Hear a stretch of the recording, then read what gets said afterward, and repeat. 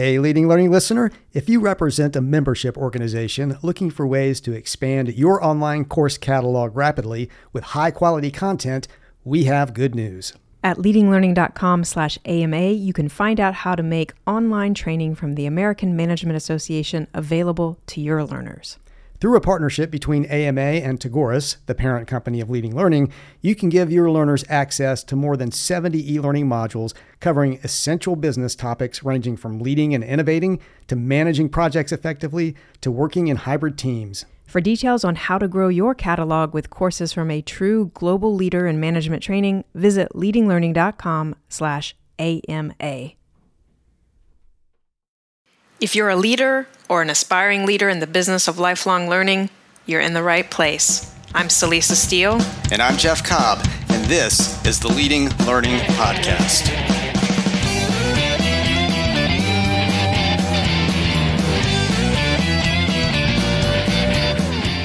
Hello and welcome to episode 138 of the Leading Learning Podcast.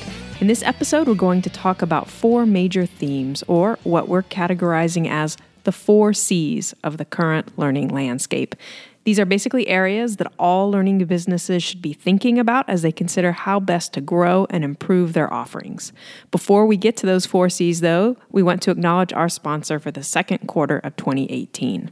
And that sponsor is Review My LMS, a collaboration between our company, Tagoras, and 100 Reviews, the company that's behind the very successful Review My AMS site. As the name suggests, Review My LMS is a site where users can share and access reviews of learning management systems. But in this case, the focus is specifically on systems that are a good fit for learning businesses, meaning organizations that market and sell lifelong learning. Contribute a review and you will get access to all existing and future reviews, and there are already more than 100 on the site. And if you don't have a review to contribute, there's also a subscription option. Just go to reviewmylms.com to get all the details.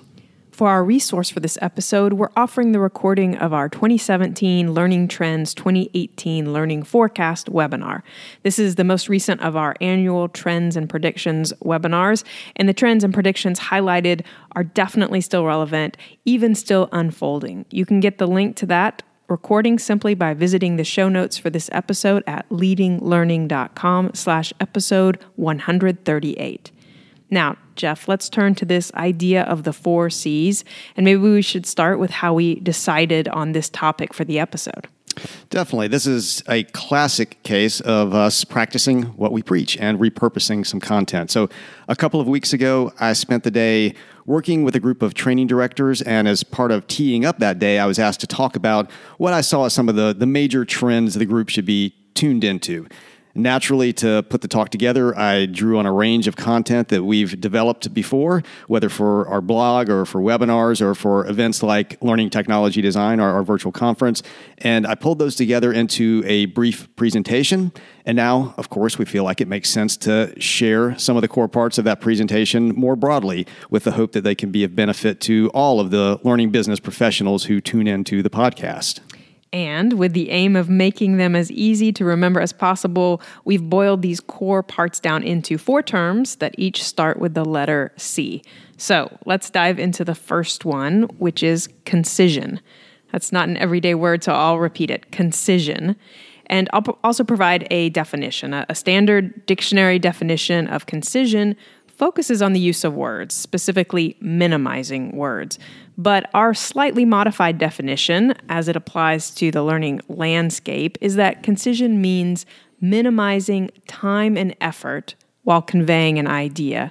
It aims to enhance communication by eliminating redundancy without omitting important information. In the world of learning, we see this concept of concision as very tightly aligned with another concept we've discussed before, the minimum effective dose. You don't want to take too much medicine to treat an illness.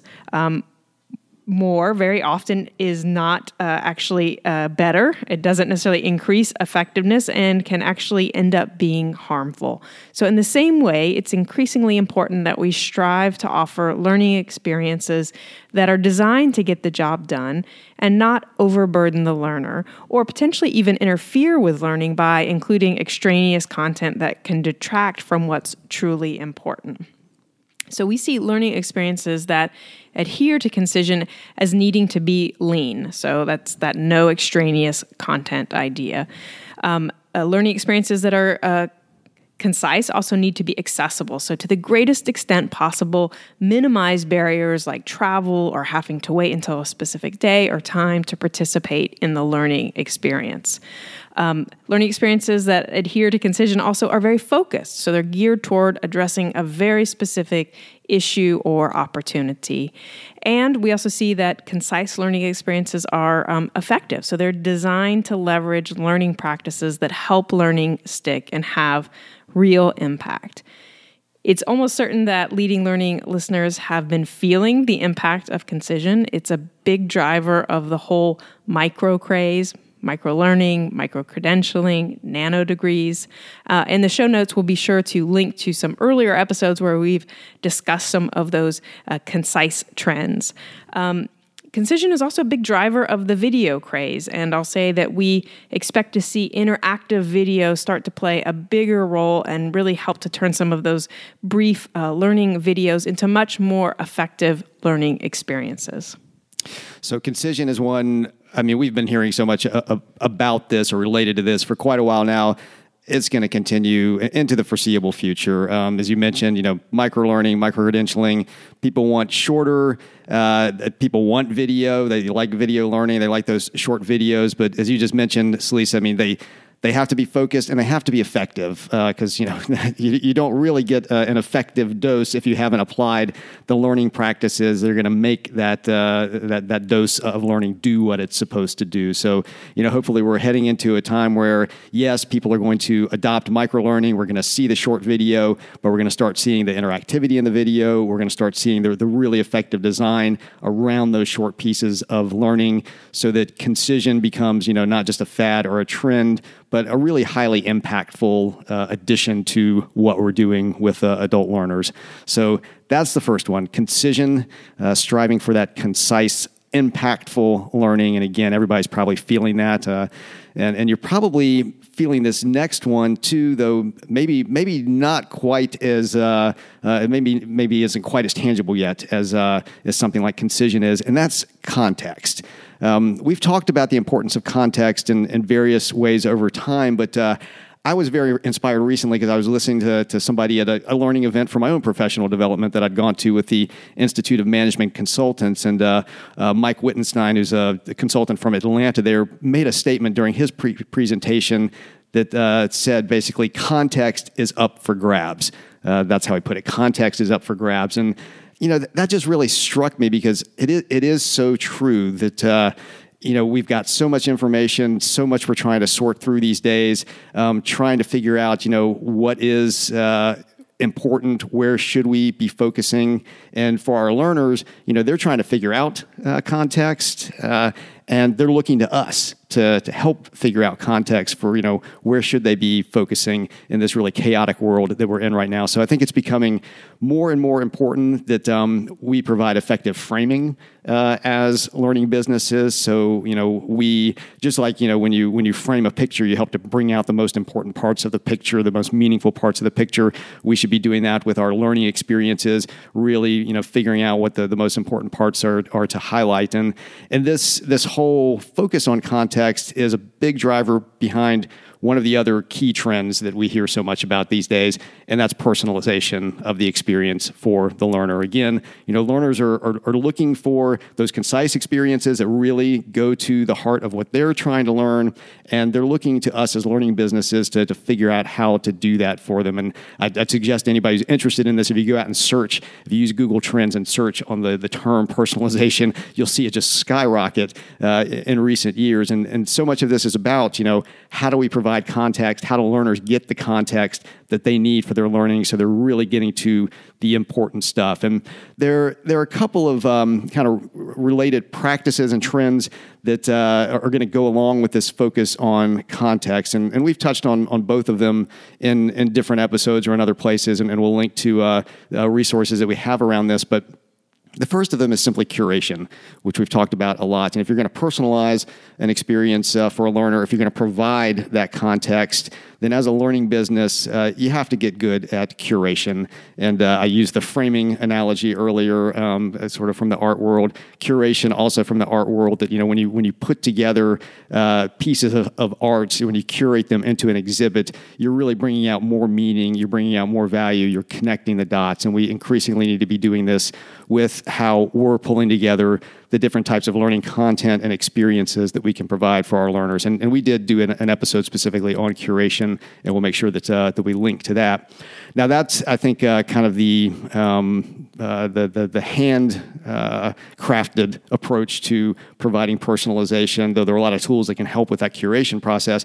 But then the more automated version of that's going to become obviously more and more important is artificial intelligence, and the role that artificial intelligence is going to play in helping to curate, helping to personalize, helping to provide context for learners. And increasingly, we're going to be looking to big data that we're able to collect from out in the world. A lot of buzz around big data, but just the huge amount of data you can get about any field or industry. We're going to be looking at the small data that we get from what our learners are actually doing, and being able to track that over time, connecting that big data and that small data through algorithms. And once you do that, you've got artificial intelligence, basically. So really being able to leverage that artificial intelligence to determine, what does this particular learner need in front of her right now that's going to make sense, what's going to personalize that experience for her, provide the context that's going to be incredibly important for her and her learning needs. And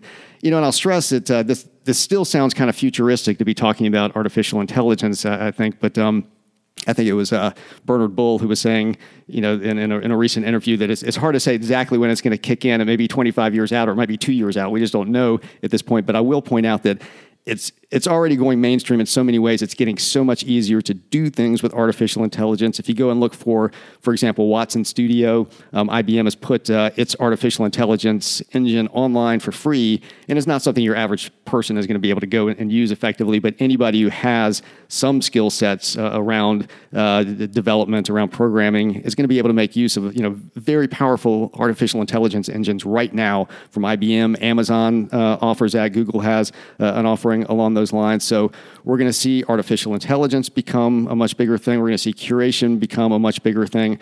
Each of these are feeding into this need for personalization, which is part of that second C, context. Really being able to both help learners construct their own context, but as learning businesses, to provide the context that they need for effective learning.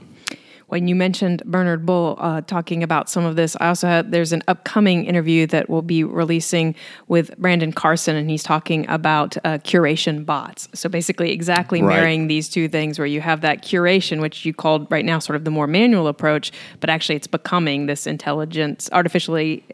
artificial intelligence-driven phenomenon. So yeah, it'll be interesting. We don't know exactly what the timeline is, but it's definitely coming. So the third C is competency, and we've seen a lot of activity in this area. And, why such a focus on competency? Well, we think it's because of a handful of reasons. First, the world has changed, and with it, the nature of work. And we've written about and discussed this in many other places, including in our recent episode with futurist Heather McGowan. We'll make sure to link to the interview with her in the show notes. So we're not going to go into great depth here, but the basic idea is that with jobs changing rapidly, with people changing jobs and even careers much more often, with people living and working longer, there is a rapidly growing need to acquire new competencies. Another reason that competency is such a focus these days is because it solves two sides of the same problem. So employers need to be able to better verify that they can get workers who are truly competent to fill emerging roles. And then on the other side, you have workers who need to be able to add and update skills and be able to show employers that they have those required skills. And then competency also satisfies our desire for clarity. People want to see that there is a well-defined, logical progression that they can pursue through a career by achieving appropriate competencies. And this ties into career pathing, and we talk about career pathing in the Trends and Predictions webinar, which is the resource for this episode. And we also talk about some of the implications of career pathing there. So be sure to check out the recording of that webinar, the resource for this episode. And we've seen new and arguably better ways emerge to measure and validate competency. So I'm thinking about things like badges and other alternative credentialing. And these are naturally leading to new opportunities for learners and learning businesses, and they're contributing to the amount of attention that competency is receiving. And competency is, again, all of these, we're going to see them all continue to grow in importance. That's why we're highlighting them here. But competency is just going to be a really big driver of the learning business in general during the next several years and probably beyond that. So far we've got Concision, so providing those, brief, targeted, but effective and impactful learning experiences. We've talked about context, so, really helping to shape the context for learners, help them shape the context, leveraging tools like curation and artificial intelligence, and then competency, and, all that's going to afford in terms of opportunities for both businesses and learners going forward. The last of the C's that we want to highlight for this episode is community. And like most of these, community is something that we've been talking about for a while. We've done a lot of work in the area of social learning, a lot of research around that. And we'll be sure to link to our social learning in the association space white paper as part of the resources for this. But we've just gotten the sense that community is kind of turning a corner, reaching a tipping point, so to speak, in terms of the role that it's going to play for learning businesses going forward. And we do have some data to back that up. We've seen significant growth in the data that we've collected through our Association Learning Plus Technology report, for example. So in 2016, when we ran that report, close to 22% of respondents that are using learning technologies said that they actually had a learning community platform that was incorporated into those learning technologies. And another 20% said that they planned to start using a platform in the coming 12 months.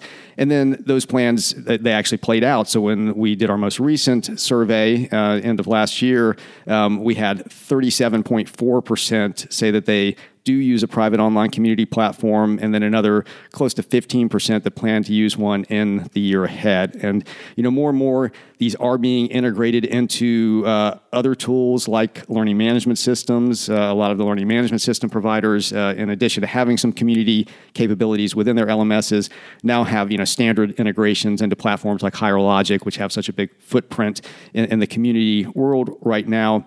And we're starting to see signs that organizations are going to get more thoughtful about how they use the community. It's one thing to get it up there. It's another thing to actually get people to engage with it and do meaningful things with it. But just seeing the momentum that's going in the number of organizations that are now getting community platforms in place, whether it's specifically for learning right now or not, whether they think of it as for learning right now or not, or whether they truly do have a plan for it around learning, just the sheer volume of organizations that now have community platforms in place, we feel like this is going to be sort of the next webinars. We already know that, almost all organizations are offering webinars at this point. Community platforms are basically the next thing that all organizations are going to have. And we're seeing more interesting use of how these sort of communities play out. We ourselves made a lot of use of community in the context of learning technology design, and tried to have some very specific strategies around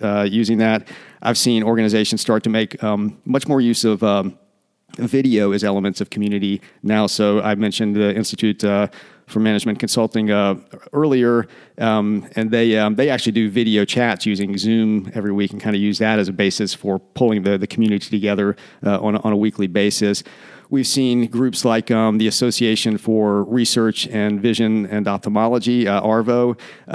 They've put together a great community around a leadership initiative that they have, and they're incorporating into that elements of microlearning, for example, that are blended into that community environment. So So they have social learning objects, basically. Well, and they've got Concision then, too. They've got Concision, too, yeah. So they're blending Concision, blending community. They're using community to help shape context. They are going to be providing some credentialing around that as well. So they're firing on all engines there at Arvo. So kudos to Gail Clayman and her crew there. They also have a mentoring component coming into that, and I think that associating mentoring with community is going to be it's going to be a powerful thing going forward as well. And we've seen EDUCAUSE do that, blending community and mentoring in their program. So, all in all, just the ability to do community now because of what technology provides for, and the fact that it's being put into place, and the vast majority of organizations right now, so learning businesses, have access to it. Now getting more thoughtful about it and how it can be sort of a glue that pulls together some of these other C's that we've been talking about. I just think the power of community is tremendous, and it's something that every learning business really needs to be focused on. How is that going to factor into what they're doing now and going forward? So just to wrap up, we're going to repeat those 4 C's. We talked about concision, context, competency, and community. And I'll just reiterate, as we said at the beginning, that we really think these 4 C's are critically important to learning businesses. Those that are thinking about how to grow, those who are thinking about how to be more effective. So those are our thoughts on those 4 C's. We'd love to hear anything that you were thinking or doing in any of those 4 C areas. You can always comment and share your thoughts by coming to the page where we post the show notes for each episode. And to get the show notes for this episode, go to leadinglearning.com/episode 138. And when you go there, you'll also be able to find a link to the Trends and Prediction webinar recording that we mentioned as a resource for this episode, along with a number of other episodes and resources that we've mentioned along the way. While you're there at the show notes, you're also going to see various options for subscribing to the podcast. And if you're getting value out of what you hear, we would be really and truly grateful if you would subscribe. And we'd also be grateful if you take just a minute to give us a rating and review on iTunes, preferably a 5-point rating, 5-star rating on iTunes. And to do that, all you have to do is go to leadinglearning.com/iTunes. That'll put you in the right place. We really appreciate your leaving those ratings and reviews. It helps us know that you're getting value out of the podcast, but it also helps others who are searching for this type of content to find it because it's much more likely to pop up in these search engines. And we'd be grateful if you'd take a minute to visit our sponsor for this quarter, Review My LMS. Jeff and I put a lot of work into producing and delivering the Leading Learning podcast, and one of the main reasons we're able to do that is because of the support of sponsors. So please visit reviewmylms.com, and if you can, contribute a review to help others find the right platform for their needs. Finally, please consider telling others about the podcast. You can send out a tweet just by going to leadinglearning.com/share, or if tweeting isn't your thing, pick another social network of your preference, or just walk down the hall and tell somebody about it. But whatever you do, please help spread the good word. Thanks again, and see you next time on the Leading Learning podcast.